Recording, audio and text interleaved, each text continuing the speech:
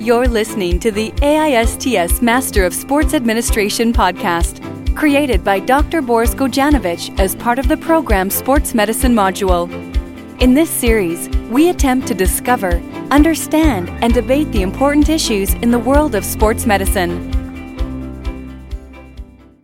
Man, Samir, you know what? I was at the gym the other day and stretching on a mat before my workout, and someone told me I didn't need to do that.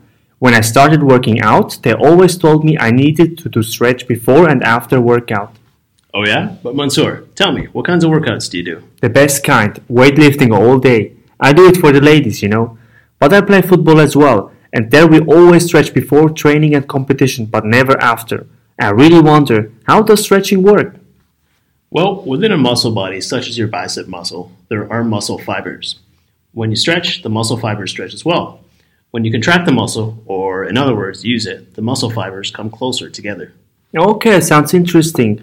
The stretching that I do is mostly in football after a quick warm-up, where I stretch in a standing position with holding the stretch for several seconds, and I do leg swings as well. I do stretch the most important muscles, such as the hamstrings, adductors, quadriceps, and hip muscles.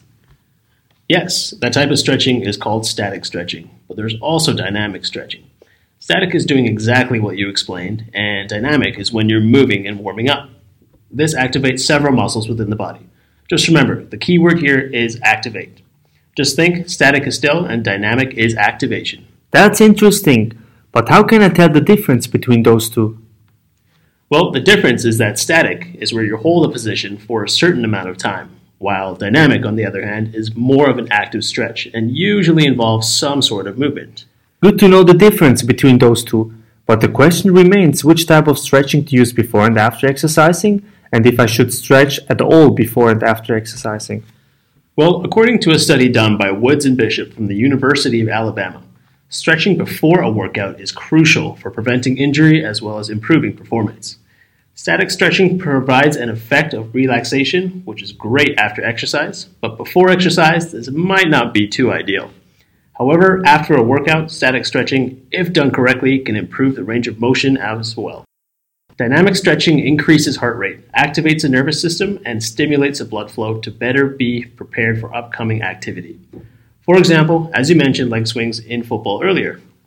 Well, another study performed at the University of North Carolina actually showed that subjects who performed dynamic stretching had significantly improved their strength and power during their vertical jump test. The static stretching group and the no stretching group showed no positive or negative effects on this test. It is important to note, however, that stretching is not the same thing as warming up. You should spend a few minutes doing lighter intensity activities that mimic your upcoming workout, just like walking before running. Dynamic stretching performed while moving should be called a dynamic exercise, and that dynamic stretching paired with other activities should be defined as a dynamic warm-up instead. In all, dynamic stretching gives your body time to adjust to the higher demands of exercise so that your breathing and heart rate can all increase in order to supply your working muscles with blood, nutrients, and oxygen, which are vital to life. So this is what science tells you. To be honest with you, in football the usual practice is to do static stretching, and that's been working perfectly well so far in the last decades. I get your point with the warm-up, which I agree with as well. But using dynamic stretching instead of static sounds very weird to me.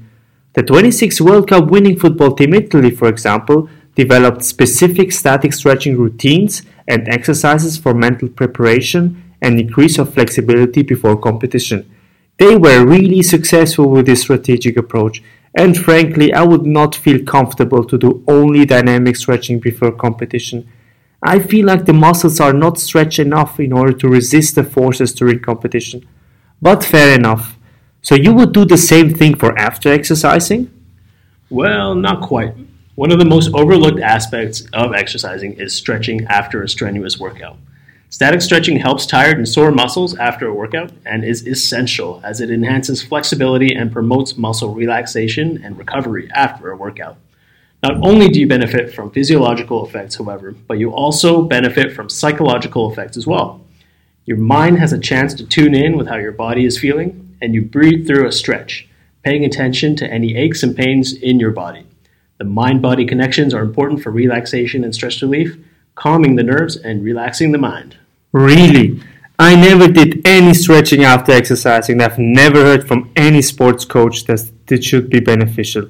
What I usually do is a cool down jogging round, but without any stretching. This reduces my heart rate and helps me to avoid any abrupt cool down effect. I have the feeling that I can get the same benefits you mentioned.